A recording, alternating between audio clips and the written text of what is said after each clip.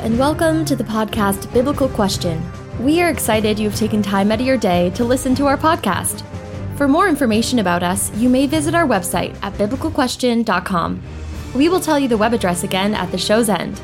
We encourage you to open your Bible and follow along as we study the Bible. Now here is your host, Joseph. Well, I do thank you for that introduction, and certainly hope and pray that you would be edified by this podcast. Christ would always be glorified. That's our number one goal. We ask that you please check out our webpage. We'll have more of that for you here at the end of this podcast. Today we're going to talk about something that's kind of really become a popular discussion in the Christian circles, at least in this area. It is, will there be a third temple? And so this is what we're going to discuss today, this idea, will the third temple be built? Obviously, we have one in King Solomon's day, and what's commonly called Herod's temple. That's the one that Jesus would walk around in and preach and teach. And that temple was actually destroyed in 70 A.D. by Rome. And it's kind of an interesting story why Rome would destroy the temple in 70 A.D.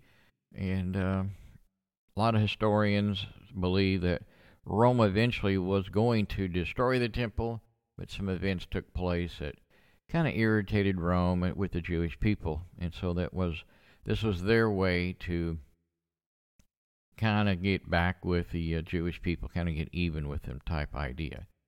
And that temple was built, Solomon's temple was built in about 587 BC, and then that temple would be destroyed, and the Jewish people would be set in exile, and then they would come back and they would rebuild the temple in 516 BC, and it would be destroyed in 70 AD, as I've already stated. And so the destruction of the temple is really a major thing to most Jews, if not all Jewish people, for lots of reasons. One, it kind of does away with the sacrificial system.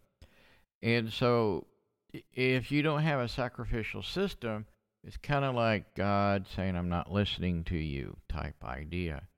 And so anyway, I'm going to discuss this. I hope that you have a Bible and you will follow along. I will be reading the NIV today, something I normally don't do, but I kind of liked how the NIV was worded in this particular subject. And so open your Bible to 1 Kings chapter 6. 1 Kings chapter 6 will be there in just a moment. And if you're kind of wondering how I got some of this information, I would invite you to go to the website that I found a lot of information. It's called Israel 365. I don't necessarily believe everything that they write about, but they seem to know kind of on this subject I didn't have a problem with. And so many Christians today really believe that there will be a third temple built in Jerusalem as part of the end times prophecy.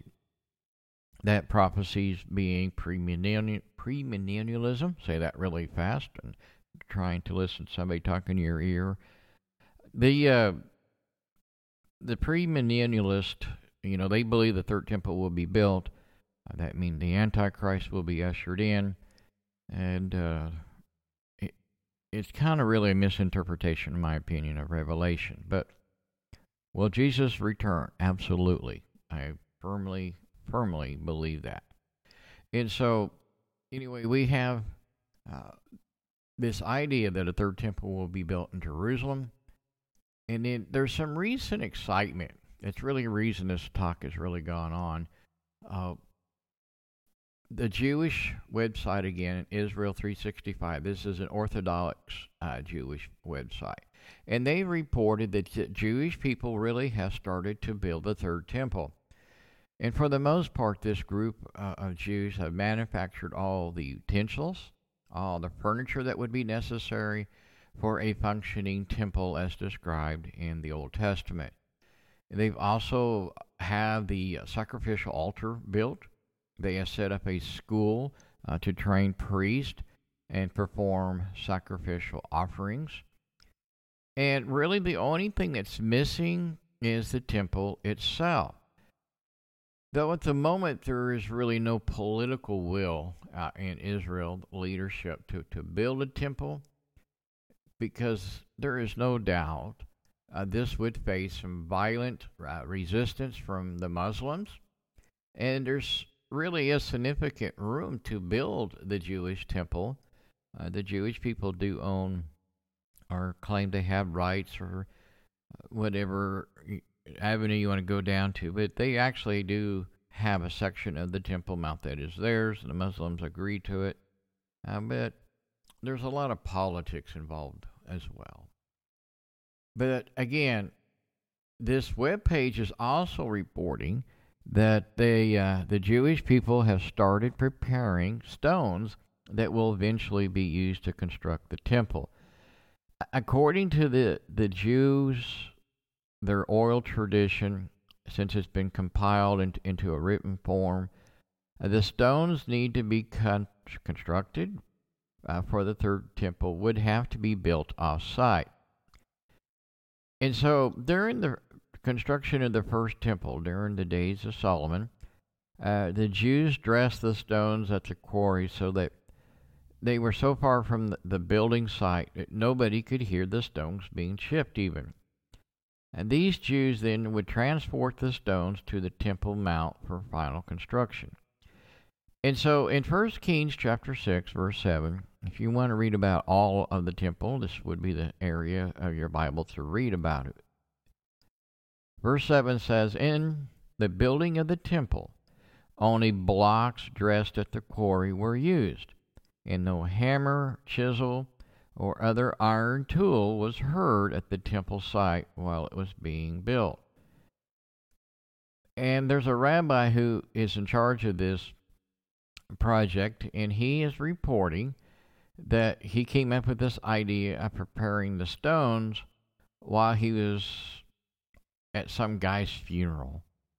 But they began to dress these stones or cut them, tool them out on May 14th, 2022. And this was why this is a recent date of these people that believe in all this is really getting excited.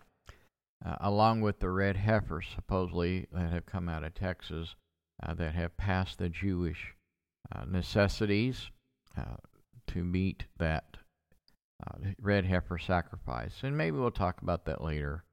Or if not, well, maybe we'll do it in another podcast. But because of these groups that operate where all the stone quarries are in Israel, the Jews have to collect all these stones from a field, and they have prepared 23 large stones for the temple construction. Though it's not possible at this point to actually build the temple, this rabbi is saying, there's nothing stopping us from dressing the stones being prepared for the final constructions. And so, of course, they're really worried about the political fallout that could come from all of this. And again, a little bit of history about the two previous temples. Throughout history, Israel has had those. And I've already stated that Solomon built his temple around 586, 587 BC. And of course, Babylon will destroy that in the days of Jeremiah. And in the second one would be eventually built under Ezra and Nehemiah. And you can read those books as well in the Bible as they rebuild the second temple. And this would be the temple that King Herod would, in his day and time, he would renovate it. He'd fix it up, and repairs were made and so on. And so this second temple again was destroyed in 70 AD by Rome, and this would be the same one that Jesus visited and walked in. And so, a lot of people don't even realize, most Christians don't realize how many temples there really have been. And this teaching that goes around that Jesus can only come back until the second temple's been rebuilt. Well, the temple's been rebuilt already a second time. And he did come back. He walked around in it. Okay? And so, but many believe a third temple will be built due to, in their interpretation of biblical prophecies in Ezekiel's chapter 40 and through basically chapter 48, where this prophet would have a vision of a temple unlike any other of the other temples that have been constructed in Jerusalem, leading to this speculation that it is a description of yet an unbuilt third temple. The book of Revelation also describes a temple, and Revelation chapter 11, verses 1 and 2, and where God will tell John to measure the temple, and this is kind of a command similar to what happened in Ezekiel, where the prophet was similarly ordered to measure the temple. And you can find that in Ezekiel chapter 41, verse 13. And to their interpretation, to premillennialist interpretation, they say that this suggests that are referring to the same unbuilt temple, and it's a second unbuilt temple. So we're going to discuss this just a little bit more deeper about this temple idea right after this message. Do you enjoy our weekly podcast? Though many of our listeners around the world in poverty-stricken nations are not financially able to support our podcast, if you are able, we would be grateful for your help. We offer several ways to help support the podcast on our website, biblicalquestion.com. Would you be in a prayerful consideration in your cheerful donation or purchasing through one of our affiliates? Thank you for cheerfully helping us tell a worldwide audience about the Word of God. Okay, so we're back. Now, there's several questions that really probably need to be asked, and one of those would be, is the church the third Jewish temple? There is biblical evidence that God has already constructed the third temple. In fact, the body of Christ, the church and its people, now contain that very presence of God, the indwelling of the Holy Spirit, which was and is the intended purpose of this temple idea. You know, Jesus will talk about that as well. And so if you would follow along again, open your Bible and turn to John chapter 2, verses 18 and 20. That's what I'm going to be reading. John chapter 2, verses 18 through 20. So the Jews said to him, "What sign do you show us for doing these things?" And notice this. Jesus answered them, "Destroy this temple, and in 3 days I will raise it up." The Jews then said, "It's taken 46 years to build this temple, and you will raise it up in 3 days?" But he was speaking about the temple of his body. When, therefore, he was raised from the dead, his disciples remembered that he had said this, and they believed the scripture and the word that Jesus had spoken. So, Ephesians chapter 2, if you want to turn there with me, Ephesians chapter 2, the church, which is the body of Christ, is described as the third temple, the dwelling place of God. And the Apostle Paul would write this and say this. So follow along. This is actually out of the English Standard Version. Built on the foundation of the apostles and the prophets, Christ Jesus himself being the cornerstone, in whom the whole structure being joined together grows into a holy temple in the Lord. In him you also are being built together into a dwelling place for God by the Spirit. Again, that's Ephesians chapter 2, verses 20 through 22. So, who currently controls the Temple Mount? Well, at present time, Jordan, and this is a group called, its abbreviation is WAQF, and they're the administrators of the Temple Mount in Jerusalem on behalf of Israel. More politics. But, however, due to the recent violence at the site that involved Palestinian rioters setting fire to a mosque there. This group is demanding that Israel turn over complete and utter control and security to them. And when I mean them is WAQF. And maybe there's a way of pronouncing it that I just don't know how. So Jordanian soldiers would provide security on the Temple Mount instead of the Jewish police. And Jordan is concerned that the Palestinian terrorist group Hamas is using the riots to wrestle the custodial control of the Temple Mount from them. And so, along with other Arab groups, this may be moving forward or back. You know, there's just so much that really goes on here that we don't really hear or grab or understand in America, especially. And so when I have been in other countries outside of the U.S. and you listen to Christian, religious news outlets, they actually give a complete, almost different, opposite view of what we get here in many ways. And most Americans won't believe me when they hear that. But you can go on the internet and you can listen and you can read the newspapers and things from outside of the U.S., but that has no U.S. influence. But perhaps to word all of this another way, in Matthew chapter 21, we're going to start reading here in verse 18 here. But one of the more puzzling stories in the gospel accounts would be that of the fig tree. And Jesus, as you might recall, if you recall correctly, he actually curses a fig tree. And this has been preached so many different ways, and taught different ways, and this is going to be a new way for you more than likely. So really, honestly, please pay attention, follow along here, where I'm trying to go with this.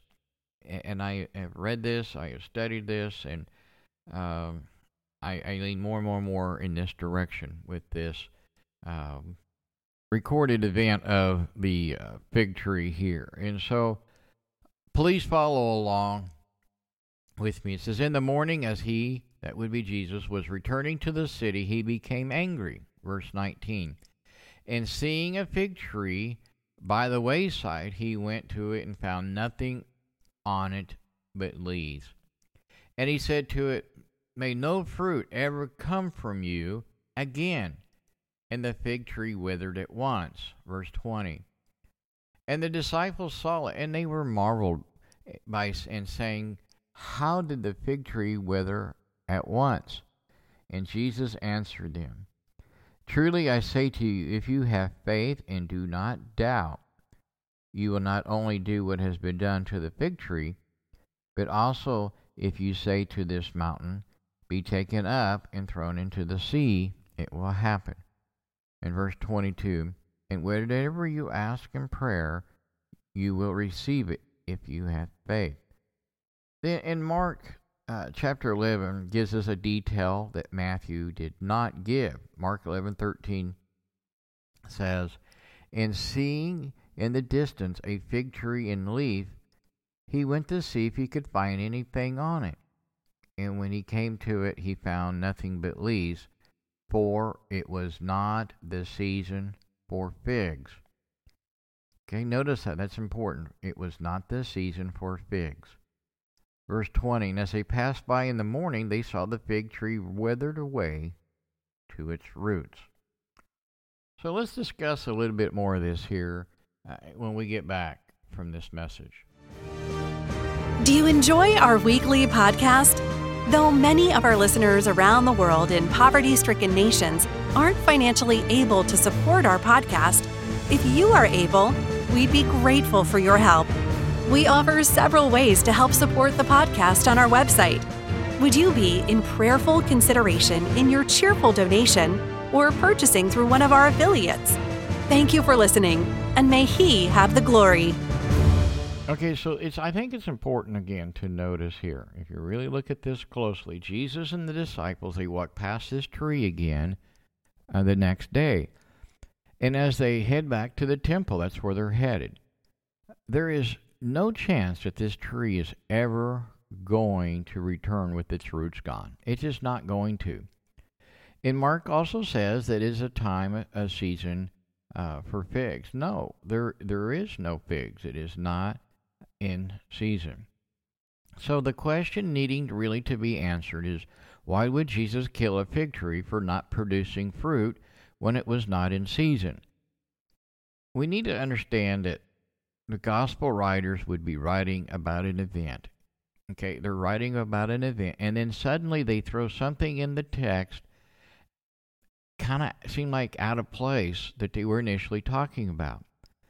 And then they go back to picking up the story where they left off type thing. Now, some people call this a sandwich type thing. There has to be a reason, though. You have to ask yourself honestly as a Christian, the Holy Spirit had a reason for the writers to place something in the middle of an event that seems out of place to you and me, when in fact it has everything to do with the topic in the chapter that you're reading and you're studying. Jesus, before the fig tree, was cursed, and the apostles here in Matthew chapter 21, Jesus has just cleansed the temple for the second time.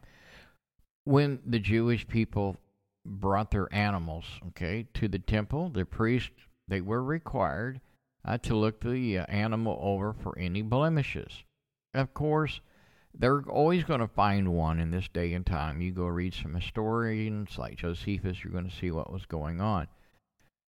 And they would take this animal, we'll take it in on trade, and they have one for sale without blemish. Well, the odds are really high that the guy before you just went through the same scenario, and you're trading your land for his, plus you're kind of giving some money as well on the trade. There's always a price of money involved. And then the currency was changed from the Roman silver coins to temple currency, and the temple currency is made out of a junk metal. And because they can't have this unclean currency going into the temple treasury. Some of this sounds kind of like a used car salesman to me, but Jesus really, he's upset over the corruption of the temple, which is why Jesus would call them a den of thieves or a den of robbers. Different versions have used different words, but Jesus would cleanse the temple, and then he's going to leave, and he's going to make his way to Bethany. He stayed there a lot in Bethany. He had a friend there.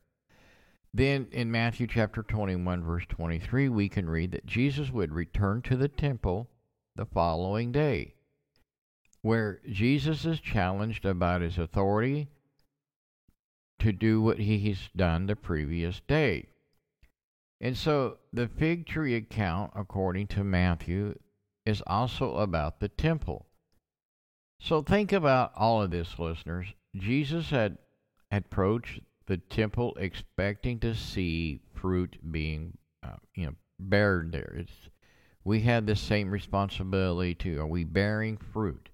We as people, Christians, Jewish believers in the days of Jesus, often are referred to as trees, as this example in our lives. So we must understand the temple should have been bearing fruit no matter what time of year it would have been. Again, Mark 11:14, he said to it, "May no one ever eat fruit from you again." And his disciples were listening. Then John also adds one more thought on this subject in John chapter 2, verse 18 through verse 22. Then the Jews said to him, "What sign do you show us as your authority for doing these things?" And Jesus answered them, "Destroy this temple, and in 3 days I will raise it up." Then the Jews said, "It took 46 years to build this temple, and you will raise it up in 3 days?" But he was speaking of the temple of his body. So when he was raised from the dead, his disciples remembered that he said this, and they believed the scripture and the word which Jesus had spoken.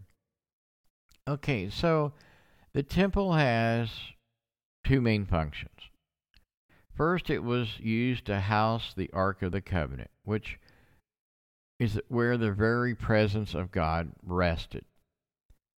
The ark was not in the temple at the time of Jesus. Most people, again, do not realize this, but just a little research and you could find this statement to be true. The ark had disappeared in the destruction of the temple in 586 BC. And so Herod's temple does not contain the ark or the presence of God. The second main function of the temple was to offer animal sacrifices. Now, Herod's temple was doing this, but to a very high price to the people. So when Jesus told the Jewish leader that his body was the temple of God, Jesus is really implying that the Spirit of God was now dwelling within him and not in the temple. And that his body was the temple of God, in other words. So, along with the upcoming crucifixion, animal sacrifices would no longer be needed. His sacrifice would replace them all. And all of this would become obsolete. So, we are told after the resurrection of Jesus that the church became the body of Christ, that the church is which the believers are now the body or the temple in which God lives. This is often discussed or referred to as the indwelling of the Holy Spirit. And so in Acts chapter 2, you can see when you are baptized, you receive the gift of the Holy Spirit. The indwelling of the Holy Spirit is what that is implying, very loudly stating that. So Matthew chapter 24 and Mark chapter 13, this, of course, the destruction of the temple, which Jesus is standing, would be destroyed by Rome. So could this be that simple? So that the fig tree account means there will not be a third temple. I believe there will not be a third temple. Now, if I'm wrong, I guess I'll have to explain it to the Lord while I was wrong. But I don't think so. And so I know this is a different view. This is a different avenue that's taught and just pounded every Sunday morning on the radios, TV programs over and over. There's TV channels that just really are focused on nothing but teaching this doctrine of the third temple being built, that the Antichrist will come. There's going to be all this mayhem, looking for the right word, everywhere because of the Antichrist. Well, the word Antichrist means something along this line, to simplify it for people who do not speak English first language. If you're anti, A-N-T-I, anything, anti-smoker means you're against smoking. Anti-alcohol consumption means you're against drinking alcohol. And really, this Antichrist really means that you're against Christ. And John says in 1 John, there's many Antichrists who have come, and there's many Antichrists still living in the day that he wrote the letter or his epistle. And so, do we have Antichrist in our world today? Yes, we do. They are very much against Jesus. They are anti-Jesus. And we can see that in the way people are voting. We can see that in the way the governments of the world operate and function. We can see this in the way of persecution around the world. And many people believe that there's no persecution in the Western world, but actually there is. And so just go out and start talking to somebody at the store about Jesus, and you're going to be quickly told, you can't talk about that in public. You cannot say that and teach that. How dare you? But if I was of another faith, nobody would say a word. It would be fine. So there is a persecution going on around the world. Now, yeah, I will agree wholeheartedly at this moment in time in the United States, You're not being executed for it or tortured. They can't take your home and all that yet. And could that happen? Sure, absolutely could happen. It's going on around the world. And so I think there's just a lot of misunderstandings of Scripture. And if you believe I've misunderstood something, that is certainly your privilege to think that. I certainly hope that you would pray about it. I take this serious, what we teach here, as we research everything out. And so, again, I really want to thank you for listening. I really, we did a very short series on biblical interpretation. Use the Bible to interpret the Bible. And honestly, folks, you need to study it for yourself. You need to be in prayer over it. Some simple Bible tools, if you're really serious, can't afford it as well. I understand that. To get an interlinear, get a Greek and Hebrew dictionary, a Strong's numbers. It will become a great help in studying and trying to figure out what the Bible is saying. We don't have the God of confusion. It is what it is, and what God has written, He has written. And so, I want to thank you for listening. If you have any questions or Bible questions, please submit them through our website. We've worked really hard to get that back up and going and well, and it's done very well. And so tell others about us, please. Sign up for our email account, newsletter. We put out at least a weekly one. We have a freebie as well. We're giving it away. It is on our support page. It's on the bottom there. Scroll down to the bottom and you will find a free ebook. And we do know the writer. She's a very sweet lady, sister in Christ. And it's very nice and generous of her to give this to us, because I know that she's a professional writer, and this is how she really makes her living, is writing books. And so please tell others about it. It's available for you to download. Again, I want to thank you for listening. May God bless you all, and may He always have the glory. Thank you for listening to this week's podcast. Be sure to hit the like button and follow us on your podcasting app. Please check out our website at biblicalquestion.com. All one word, all lowercase. In addition, we have a prayer request page, a way of contacting us, a statement of faith, and other resources for our listeners. Do you have a Bible question you would like answered on a future podcast? Or prayer request? We would be honored to hear from you and add your prayer request to our list so others may pray for you. Subscribe to our newsletter and follow us on our social media accounts. Again, that is biblicalquestion.com. Thank you, and may He have the glory.